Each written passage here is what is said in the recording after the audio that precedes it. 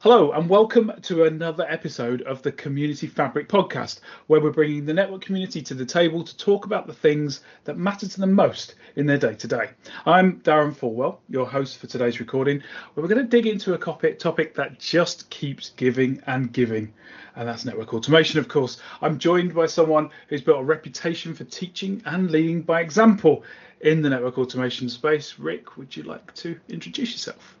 Hey Darren, thanks.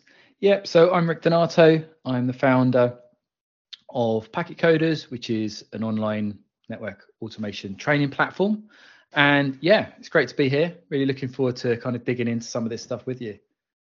No, it's great to have you with us, Rick. And obviously we've spent a lot of time talking about some of this stuff before, so hopefully we'll be able to bring some insight to the table today. Where to start, really, I suppose. I mean, this is always the biggest challenge, I think, when people are sort of talking about network automation projects, isn't it? Do you start from the ground up, or do you start from the top down? Are you thinking about what the individual needs to do? Are you thinking about what your business needs? I guess, I mean, you've had experience of actually delivering projects and working with individuals as well. Let's start there. What's your sort of thoughts on where we actually start with when we're talking about network automation? Yeah, I think for me, it definitely comes down. It all starts with the use case. Like if you've got a golden use case, you're going to do well, right? And I certainly know this from experience, because I've had great use cases and my code has been absolutely terrible, but the tool succeeded in returning a lot of value, because you know that use case has always been really good. But yeah, I mean, it's always good to start off with that use case. And I think the other thing to think about is when it comes to network automation, it's really easy to kind of get bamboozled with all of the different tools and things that you can do, right? Because you know, networks are pretty complicated things, right? And so yeah, one of the things I always like to kind of divide network automation into three pillars. Right. So we have testing, you have configuration, and you have observability. Right. And so like testing is all about obviously testing the network and how it's running, or you know, the configuration before it goes out to the network, you know, tools like Batfish, etc. And you've got configuration, you've got your whole pushing your config out, generating your config, and you've got the observability, the, you know, getting the information back, asking questions, you know, the telemetry, monitoring, all of that area. So when you're talking about testing, you're talking about really having the data available to make a reasoned decision about what the config should be, or or is it the whole picture of, once the config has been pushed, being able to test that it's gone out the way you expect it to? Yeah, so I mean, to be honest, each of those pillars is its own little ecosystem. With testing, it's either testing the config before it's even hit the network, right? Like pre-testing, or post-testing, is the network running as expected? Right. So are we seeing the right amount of prefixes, all of that, all of that stuff. So you got those, and that I normally frame it and look at it in that way, and then you can kind of think about, you know, those use cases and those tools, and you can kind of fit them into those different domains. But ultimately, like coming back to your question of like where to start, I would really say a good place to start is with the use case. But a typical way that folks normally go about things is, you know, you look at that low hanging fruit, and also, you know, those easy to deal with use cases. But also doing read-only operations against the network is a really, really good way of starting out in automation. It's less risky. It's a nice way to be able to kind of go about things without. I suppose thinking about it from a sort of operation standpoint. I mean, you know, I've done this millions of times. I'm sure you have as well. The whole thing of trawling around the network, trying to gather data for some reporting or some audit or those sorts of scenarios, or even preparation for a change, like you say. That's a lot of work. It's grunt, right? That no one needs to do. The logging into devices, the capturing a piece of data, then moving on to the next one and doing the same thing and whatever, and trying to work out how things are put together. I guess what you're saying there is that in itself is a useful way in, right? Because it, like you say, it doesn't have any impact other than on your time and energy wasted trawling around the network. Yeah, 100%. Yeah. No, definitely, it's a good way. It's a good way to go. I mean, the other thing I would say as well is, and I'd always suggest this is, and I've seen it many times, is you get folks who are really interested about network automation, and they've got this idea for this tool, and they sit and build this tool over, they might be in the company for years and years, and they've built this tool, and they have this big kind of monolith or this big kind of coupled system, and they leave, and everyone's like, whoa, I've got this thing running in my network, which is doing a lot. And everyone's frightened of this thing sitting in the corner. They're like, don't want to touch it. It runs. And, I've kind of seen that happen quite a lot, where people try to either build these, big systems or, these big things. And I really think it's a good way to go about automation is trying to either build a nice small library. Yeah. That it's not coupled to anything that can be used in different areas. Yeah. And that is going to be flexible, or adding something to an existing framework. Right.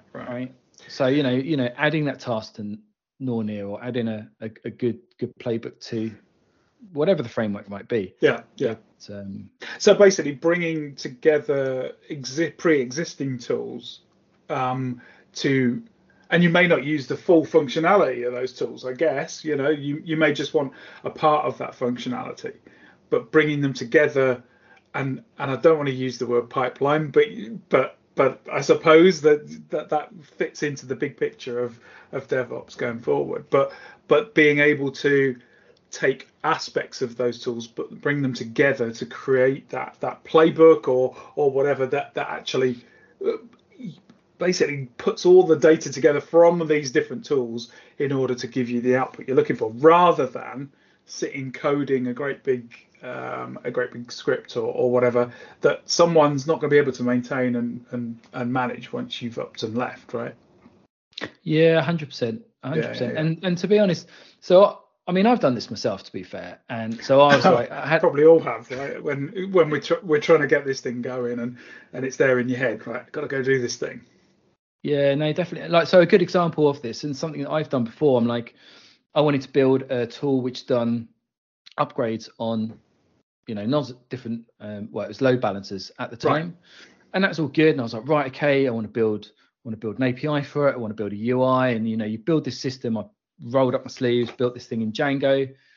But ultimately, when I left and someone said, actually, I want to put a front end onto this to be fast API, or actually, I don't want to use the Django UI or whatever, all the different bits. And you had this kind of weird coupling. It just makes it difficult for folks. And because they have to take it apart again, right? And almost reverse engineer it in order to make any changes or maintain it.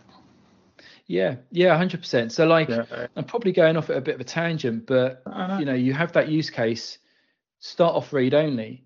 But when you are building a tool of some sort, and this is probably a little bit outside of maybe kind of playbooks and stuff, but if you're building something within Python, it's just build that library and then go from there, then get it into Django, then get it into whatever it might be. And I still see that quite a lot. It's always good to kind of get your library on its own, completely decoupled, and it's going to make your life and other people's lives a lot easier as you move forward. That's an interesting point, because I mean, I suppose I was thinking about that in terms of the individual tools, right? But what you're talking about is once you're into the development side of things, still having that structured approach. So you're breaking it up into not even into modules and classes. You're talking about taking it further into creating your own libraries, and I guess this is an interesting point. So this is like proper development principles here, isn't it? This is about building individual testable libraries of code that you can that can stand alone and then be reused by other people, not necessarily trying to achieve the same outcome you are, but potentially still using the logic or whatever that you've defined in those libraries. Yeah, 100%. 100%. That's a really good point. And I suppose, so here's a question, right? So you've talked there about specifically about the coding principles and everything. Is coding something that's critical then, or understanding the coding approaches to network automation more generally, do you think? Do you mean to be able to kind of get benefits from network automation? You right. I mean, it kind of, as I say, you can have tools, individual tools that you put together on a command line that you run and does one thing, and then you chain that into another one that does another thing, and so on. And so there's logic behind that and whatever. But if you're using a framework like a Nornir or whatever, bringing that into Python, understanding the way you structure a Python, I'm going down a bit of a rabbit hole here, but does coding in Python become something that's critical, or is it that you're going to be able to get better results if you're able to understand and develop in that way? What do you think? Yeah, I think I mean to get the benefits from automated pipelines and et cetera, it's always going to be, and not necessarily just Python, but any of the kind of coding constructs is going to be really, really useful. I think as things have become more abstracted, so like frameworks like Ansible, you could very much well have folks just knowing about data formats, so just knowing YAML. So it does get interesting because where does that line kind of sit? Because, well, if I'm putting something into YAML, then to be fair, you're going to be going down the IAC route, and you're going to want to version control it. So you're probably going to need to know Git. So there's an element of that. But it's an interesting question because ultimately, you've got a lot of engineers out there that aren't coders, right? But they know their networking, right? Yeah. Really, really well. So for them to be able to look at a change request, which has some data attributes which are laid out in YAML ready to be pushed out to the workflow, that's going to be really useful. They might not need to know the ins and outs of return codes and CI. Yeah. But they know at least the basics of data formats in terms of arrays, key value pairs. Sure. So it becomes more of an understanding of data and data transformation and those sorts of things, rather than, and I suppose APIs to a point, because that data needs to perhaps be fed into APIs and retrieved from APIs, but not necessarily the mechanics of how to do that from a coding standpoint. Yeah, I love the fact you've said that, because a lot of the conversations when you're talking about network automation, it naturally always seems to flow back to data. Yeah, and it is all about the data, right? Totally. I mean, one of my colleagues is going to love this when he hears this, because he basically talks about being a data guy, and when you start him down a path of getting him to explain what it is that we do, it's all about building data that's got value, right? Based on unstructured, chaotic, in some cases, information that's out spread across this big distributed system that's the network. And that's the key here, isn't it? It is about getting insight and being able to which is actionable, because by understanding the structure and what it is that you need to pull from that data. Yeah, definitely. And like we're talking about data originally, around this point, it was originally around kind of like the input. Ultimately, now we're getting more and more data out from the network with tools, Batfish or SuzyQ.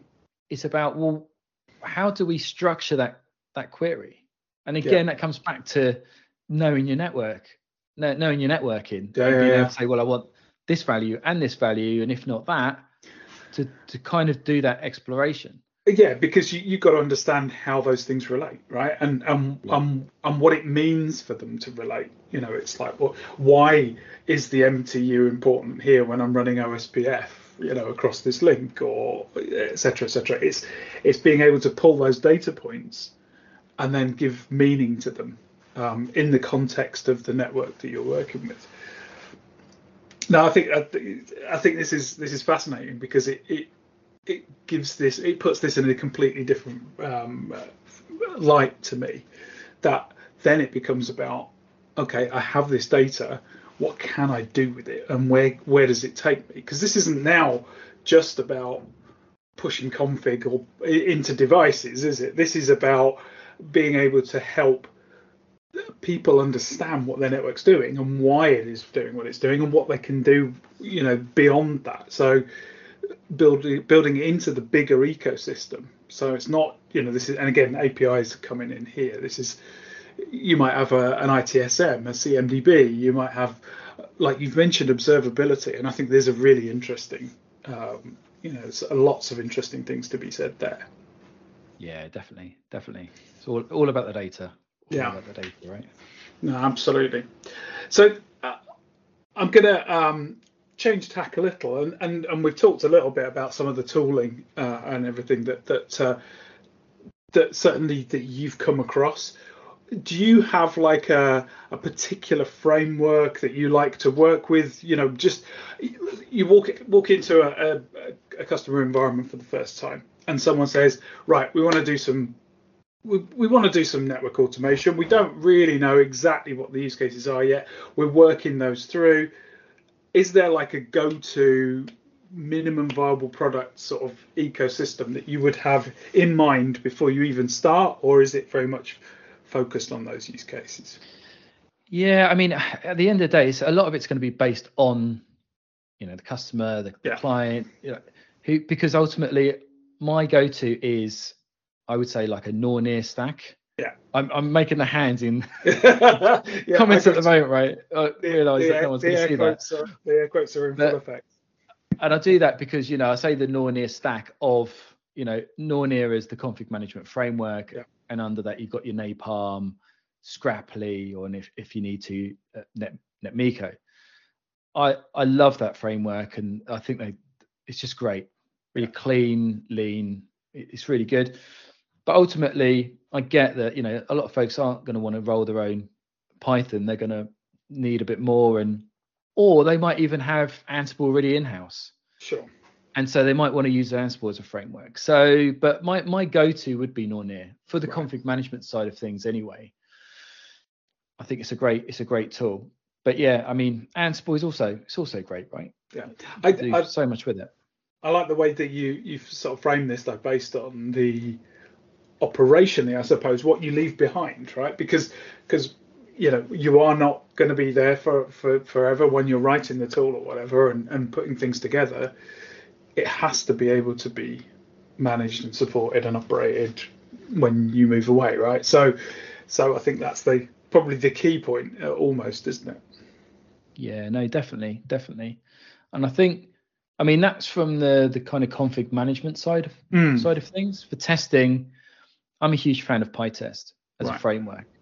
And so, like I say, PyTest being plug-in PyTest being your runtime, and then you plug that into tools like Scraply or Napalm or whatever tooling you might want to use. But again, it's a really clean and it's a really lean framework. It's really it's really good to use.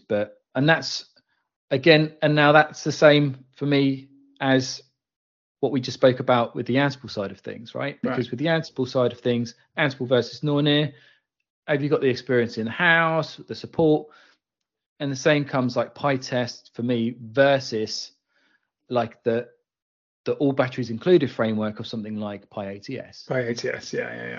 So obviously PyATS gives you the runtime, but it gives you all of the other bits as well. But sure, you might want that added level of comfort, the fact that it's from Cisco, the fact that there's an online community you can easily. I was going to say, and all those videos and training materials and all the rest of it, right? Yeah. And Definitely.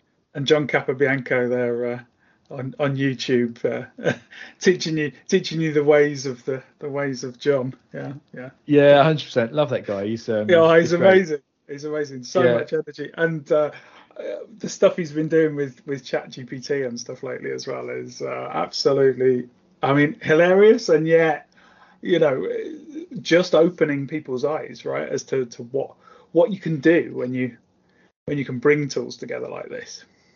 Yeah, definitely. And I remember speaking to him once, and I said, how do you frame like what you're doing out there? And I always remember this. And he said to me, well, I just consider myself as like I'm just a gardener. I just go out there and I'm just doing my gardening. And I'm like, that's a great way of putting it. You're just going out there, you're learning, you're kind of doing a bit of this. And that's what you need to do with all of this stuff. It's just try it out and get your hands on. It's great when you can have, and that's what I love about where we are, I suppose. The fact that community now exists. There are so many people who are just going out there and trying stuff, right? But then sharing the results, and it gives you almost too much sometimes, too many ideas to go at and whatever. But certainly that there's support in whatever you're trying to achieve. Which is interesting. Yeah, there is the quality of tools out there now is unreal. I think. Especially if you look at something like Scraply, like you install something like Scraply out of the box. Yeah.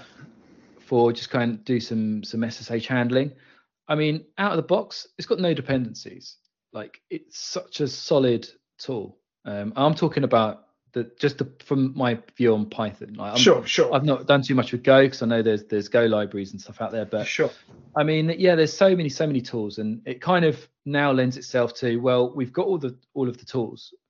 It's how do we put these things together into a good solid workflow to kind of make things work. And that's where it's time to be creative, and I suppose comes back to the use cases again, right? And it's like, look, understand what those use cases are, build the workflows at a high level to see how you then put those tools together. Because if the tools are there, I guess that's the thing, isn't it? Up till fairly recently, I suppose people were still rolling their own very much. So yeah, and I kind of always feel there's kind of two ends to it, because you've got this nirvana state where you've got this big system that just runs by itself, everything's stitched together, you never have to get involved, and it's just everything's just working really seamlessly. But that takes a lot of work and also a lot of upkeep.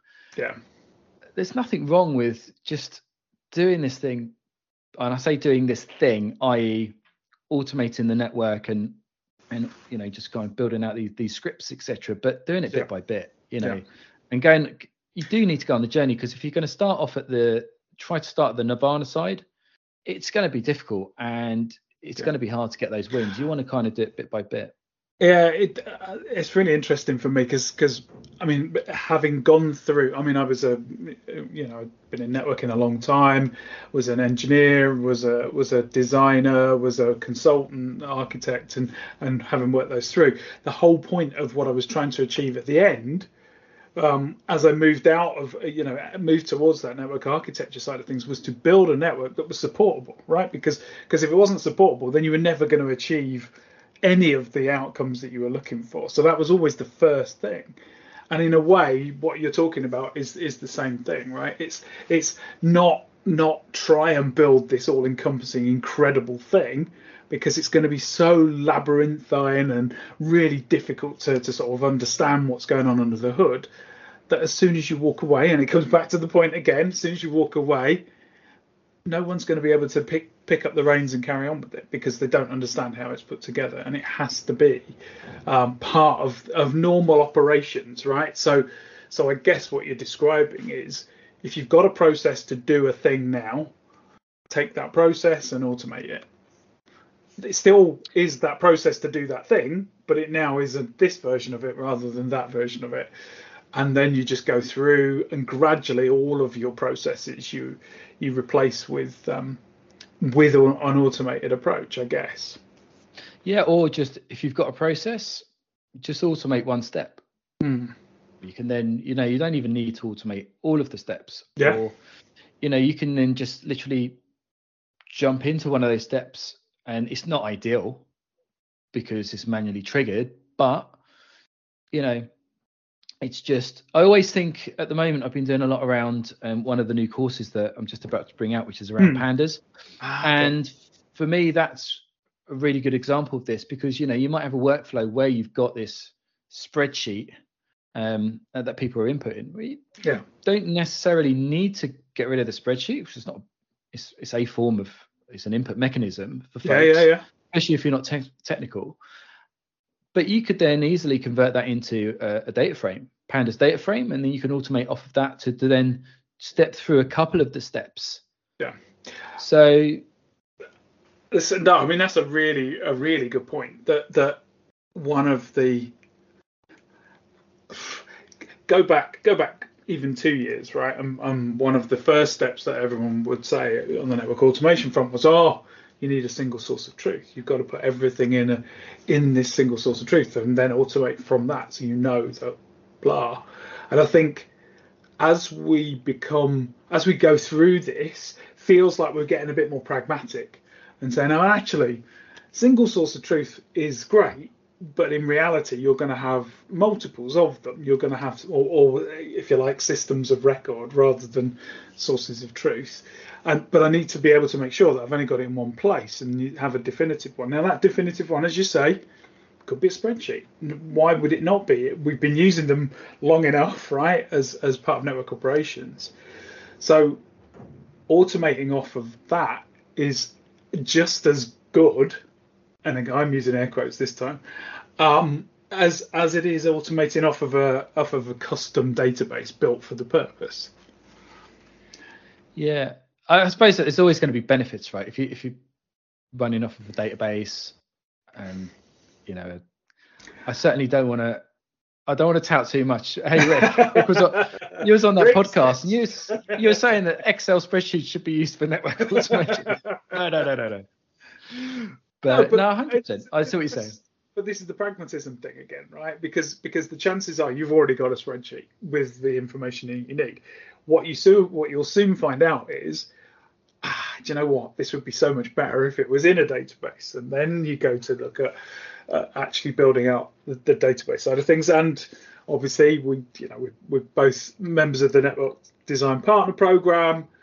Netbox or something like that is great for that sort of thing, right? So again, I guess becomes part of your important tooling in your ecosystem. So, but it's just all about kind of taking those small steps, right? Because ultimately, you want to take a small step, and then you want to kind of stop, and you might need to kind of change direction, because in business, like, something's going to happen. You're going to realize that whatever you're doing, people might have input. You want to kind of change that, or there might be technicalities.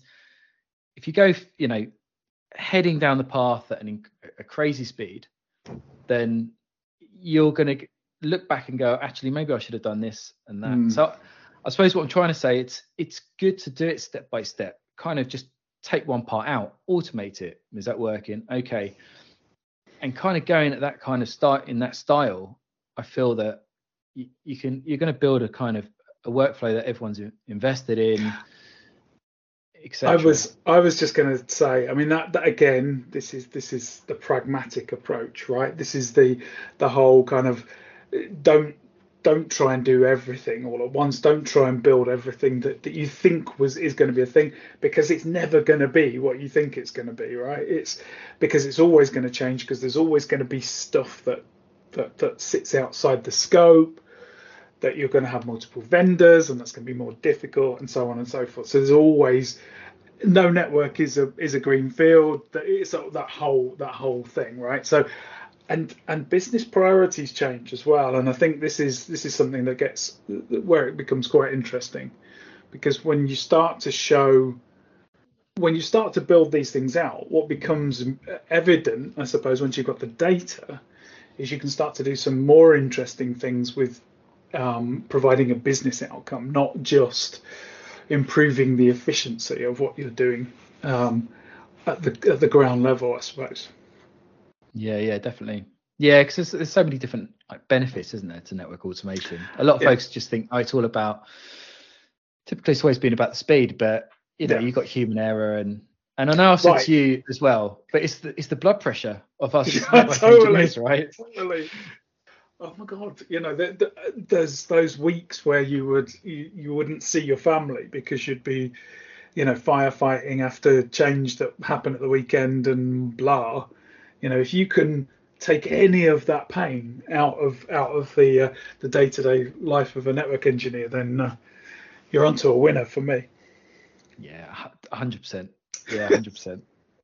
So I'm just thinking, I mean, with all of this said, then, if I were to give you one sort of parting thought that you want to share with people, on perhaps, I don't know, where they should, what they should learn first or whatever, what do you think?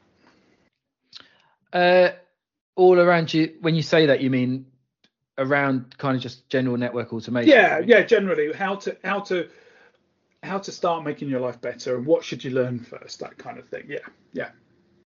Yeah, I think, there's going to be a few things, right? And first of the, before you do anything, whether this is going to come to many other fields as well, and just general networking, is just having a good understanding of Linux. Right.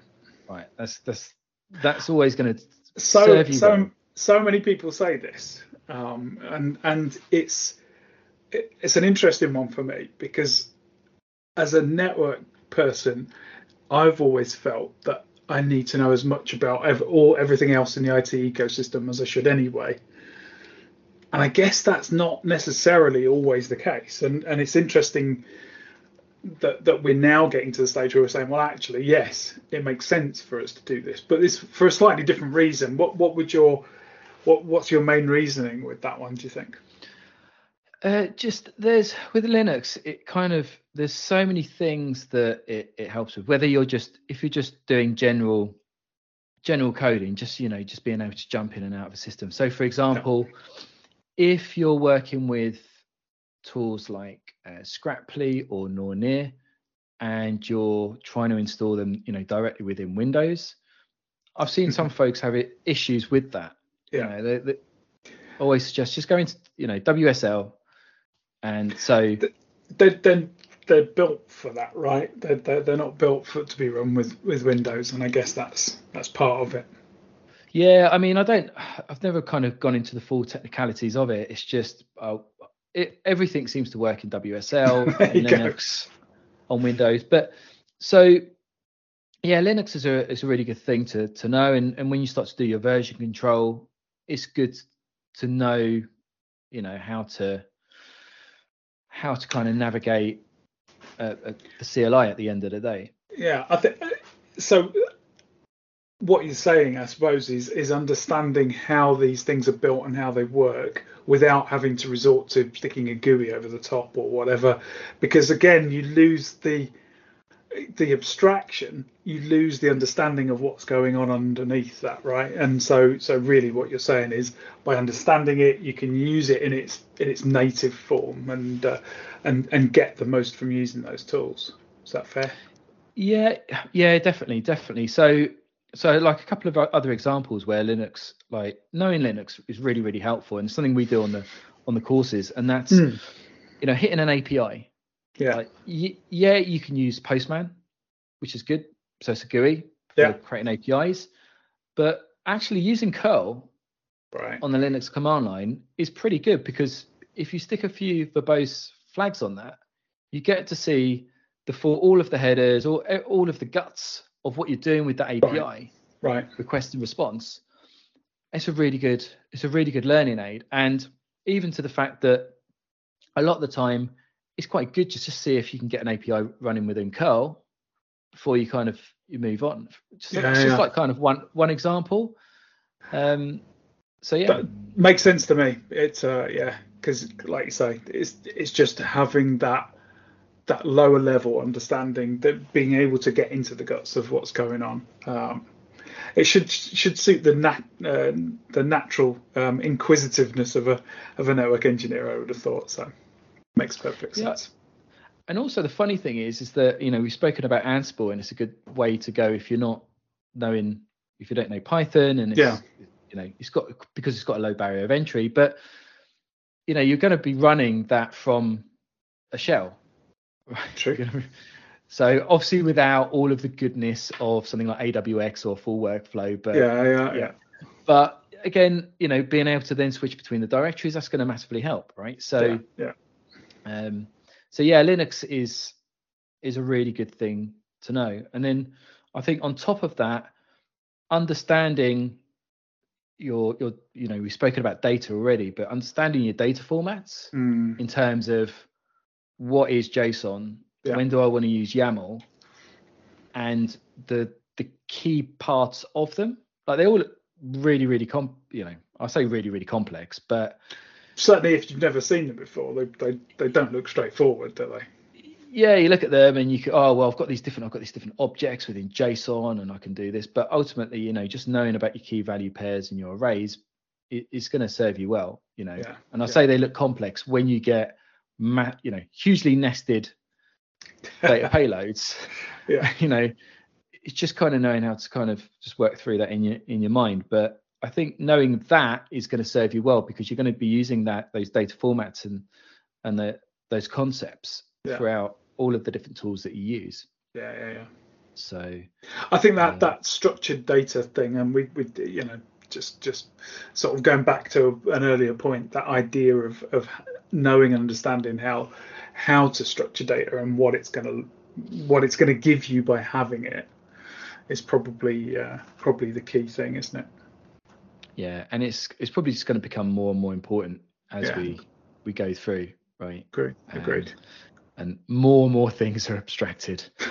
So and gosh, I mean, we could go on for weeks talking about this stuff, but I mean, if you even think about SDN and controllers and so on, what's coming back from those things when you make API calls into them? It's structured data, right? And you just need to understand what that means. So even when you point click through the UI, that's great. But as soon as you want to put that together with other things, you need to understand structured data, even in those environments. So no, 100%. And then with that data is understanding your APIs, and I think APIs is a great thing to to learn about, because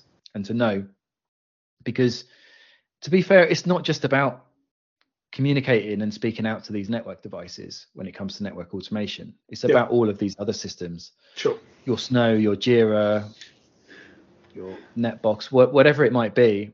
Yeah. And working with that data between those different systems, or your IP fabric.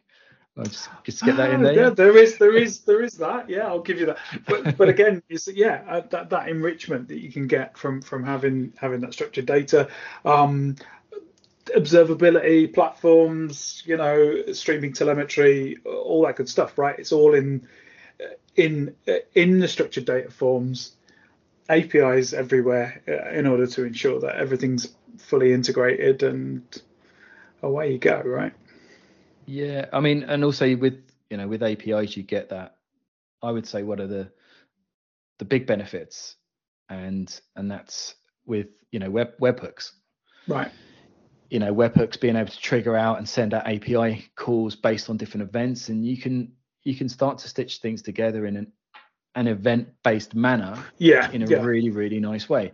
So APIs / with with webhooks, it's another great thing to know. And then once you've got that, then what do you want to do? You want to start off with your testing, your config, and then going back to those 3 pillars. Do you want to do your testing?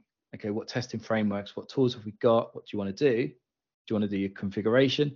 You can then kind of go from there. But those underlying 3 parts, of your Linux, your data formats, and your APIs, they're going to serve you well, whatever one of those pillars, those network automation pillars you want to dive into. So yeah. No, that's great. Thank you for your time, Rick. I mean, it's been great as always to chat. Is there anywhere people can get hold of you if they're interested and got more questions? Yeah, 100%. So you can reach out to me either on Twitter. So my handle is @RickJDon. You can find us over there, along with our Packet Coders handle at Packet Coders. So you can hit us up on Twitter, or you can reach out to us via our website, which is packetcoders.io. And if you want to learn more about network automation, we've got a free newsletter that you can sign up to over on our website. So just to let you know again, that's packetcoders.io, and you can get free tips, tricks delivered to your mailbox every week and every month. And just head over to that. That's perfect. Well, thank you ever so much for your time, mate. It's been a blast as always. Good to talk. Yeah, and you, Darren. Thanks.